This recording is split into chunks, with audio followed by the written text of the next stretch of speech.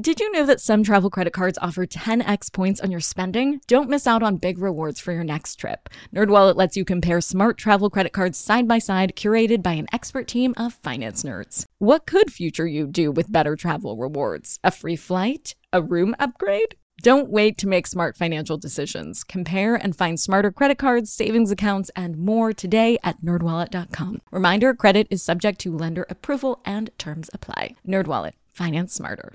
Hey guys, are you ready for some money rehab? Wall Street has been completely upended by an unlikely player, GameStop. And should I have a 401k? Because then You don't do it? No, I know. Girl! You think the whole world revolves around you and your money? Well, it doesn't. Charge for wasting our time. I will take a check. Like an old school check. You recognize her from anchoring on CNN, CNBC, and Bloomberg. The only financial expert you don't need a dictionary to understand, Nicole Lapin. In our What to Expect When You're Expecting episode, we talked about different ways to prepare for how your little one will make big changes to your spending plan. One topic we covered was how to use tax-advantaged savings accounts to prep for the monstrosity that is college tuition. But here's a question. Will the current student debt crisis affect how the next generation views college? Specifically, is the prospect of student debt deterring future generations from even wanting to go to college? One money rehabber wants to prepare for that future. She asks, Hi, Nicole. Loyal listener, first-time DMer.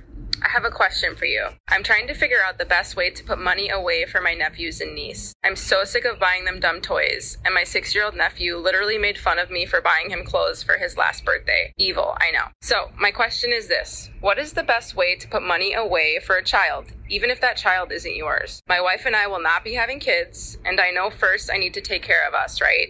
No debt, savings account on fleek, and retirement fund flourishing. After that, how do I help these kids out? I do not want to do a college savings plan. I'm so against just assuming all 18-year-olds will hop off to college and endure more debt just like all of us millennials did. I want them to have money for their future, maybe home, car, or whatever they'd like. You've mentioned government savings bonds, but anything else I can look into? Thanks and love listening to your pod. I love this woman and this question so much. Yes, we do want that emergency fund on fleek. Girl, you get me. I also totally understand not wanting to assume that college will be the right move for your niece and nephews. However, if you do want that to be your approach, I think you should apply it universally. In other words, if you don't want to assume that the kiddos will go to college, you also shouldn't assume that they will want to buy their own house or their own car. Maybe they'll be avid motorcyclists or live in a tent or a yurt. Who knows? But it sounds like you want to give them the gift of freedom.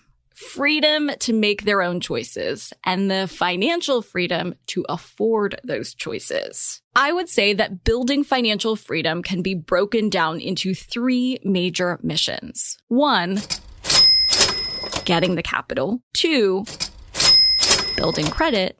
And 3, practicing financial literacy. So let's go through these 3 missions and figure out your strategy to help. On the first order of business, having the capital for financial freedom. I know you want to give them money as a head start, and that is awesome. You're the coolest auntie in all the land. But I wouldn't actually recommend giving them money or just putting money in a savings account for them, because when they're ready to take it out, that money is not going to be worth the same amount of money. That's okay. There is an easy way to protect against this. That is with government bonds. Not just any bond, James Bond. Just kidding. Actually, I would recommend TIPS. TIPS stands for Treasury Inflation Protected Securities. TIPS is a type of government bond. It's issued by the federal government, and it has a fixed interest rate and principal that varies with inflation. So basically, TIPS are used to protect your money against fluctuations in inflation. And inevitably, by the time your niece and nephew grow up, there will be some of those. So you can protect them against that with TIPS.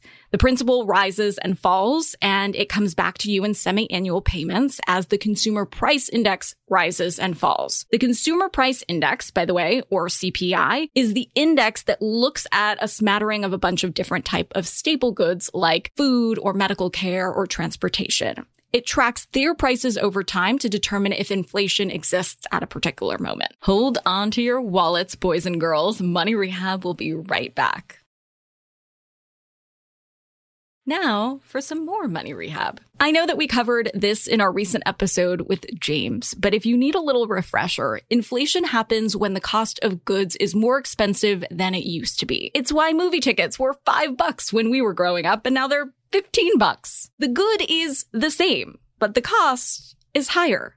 Conversely, deflation is what happens when stuff costs less than it used to. Yeah, that can happen. It did during the Great Depression and even a little during the Great Recession. While it sounds great to have things cost less, it's pretty bad for the overall economy, as falling prices lead to lower consumer spending. Inflation and interest rates move together. When we're in inflationary times, interest rates go up. When we're in deflationary times, interest rates go down. Here's how tips protect you. If you buy $1,000 in tips and the interest rate is 1%, you get $10 in interest payments. If inflation stays the same, then nothing happens. But this is my favorite part. When inflation goes up, say 5%, your bond is then worth $1,050 and your payment then goes up to $10.50. I know that 50 cents doesn't sound like a lot, but if you own more tips and inflation gets nutso, then that is real money. Investors who think we're headed for inflationary times will typically buy up a lot of tips to take advantage of the increase in inflation and corresponding increase in their return. Just as tips can adjust up with inflation, they can also adjust down during deflationary times, which we don't want. It's tricky to predict inflation, of course. So the best way to balance these forces is to first,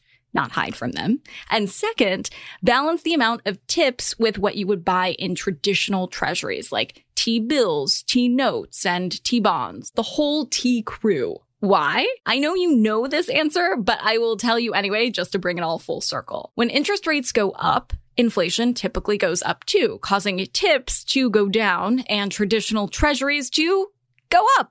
No one really knows what will happen with interest rates or inflation in the future, of course, even with all the charts and all of the curves and all the analysis in the world. But if you have both, then you are hedged. You are fully protected from any inflationary situation. My parents weren't into that sort of thing. Cash was the only form of money in our immigrant household, but I wish they had been. Now, as an adult, I buy my friends' kids stocks or bonds instead of onesies. I love a onesie. I had a whole birthday party when I was 34 years old wearing onesies. But it's a way better investment to buy them a stock or a bond. They will appreciate it more when they grow up. That is truly the gift that keeps giving. So I'd recommend that is where you start with your family, because you're the cool auntie, of course, and tips are like a new thing compared to savings bonds, which typically you see given to children. You might have even gotten one when you were a kid.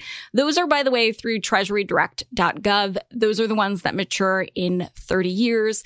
They must be held for at least 1 year. And there are two kinds of savings bonds. Series EE that pays a tiny interest rate like 0.1%, Series I that protects your money against inflation with this combination of semi-annual inflation rates and a fixed interest rate that could actually be zero. So when you take out the money, it's adjusted for the value of the original money in present day value. Let's move on to our second mission, building credit. Here, I would recommend opening a credit card for your niece and nephew in their name when they turn 18. Add yourself as an authorized user because, of course, you have stellar credit, and keep the account on the down low until your niece and nephew turn 21 or so. In other words, I would tell their parents, of course, but I would keep the credit cards a secret until they're at the age when you're super confident they won't go overboard and adopt their own little debt monkey. Over those years, I would use that credit card for small-ish recurring purchases like your cell phone bill or other utilities. Then when your nephew turns 21,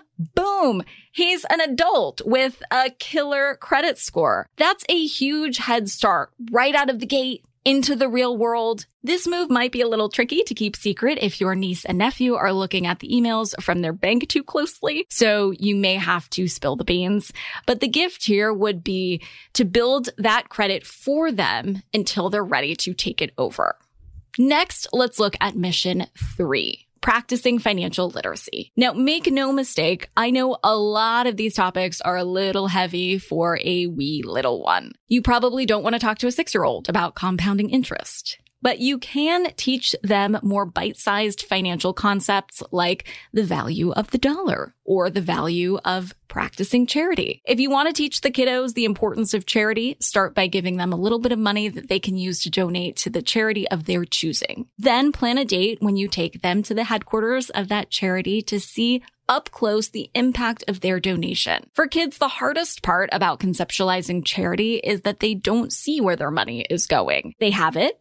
They give it away, then it's gonzo. Full stop. But if you show them where that money is going and how it makes a difference, the importance of giving back is more likely to stick.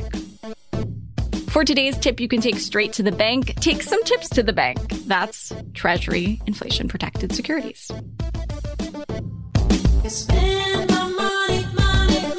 Money Rehab is a production of iHeartMedia. I'm your host, Nicole Lappin. Our producers are Morgan Lavoie and Catherine Law. Money Rehab is edited and engineered by Brandon Dickert with help from Josh Fisher. Executive producers are Mangesh Hattikudur and Will Pearson. Huge thanks to the OG Money Rehab supervising producer, Michelle Lands, for her pre-production and development work. And as always, thanks to you for finally investing in yourself so that you can get it together and get it all.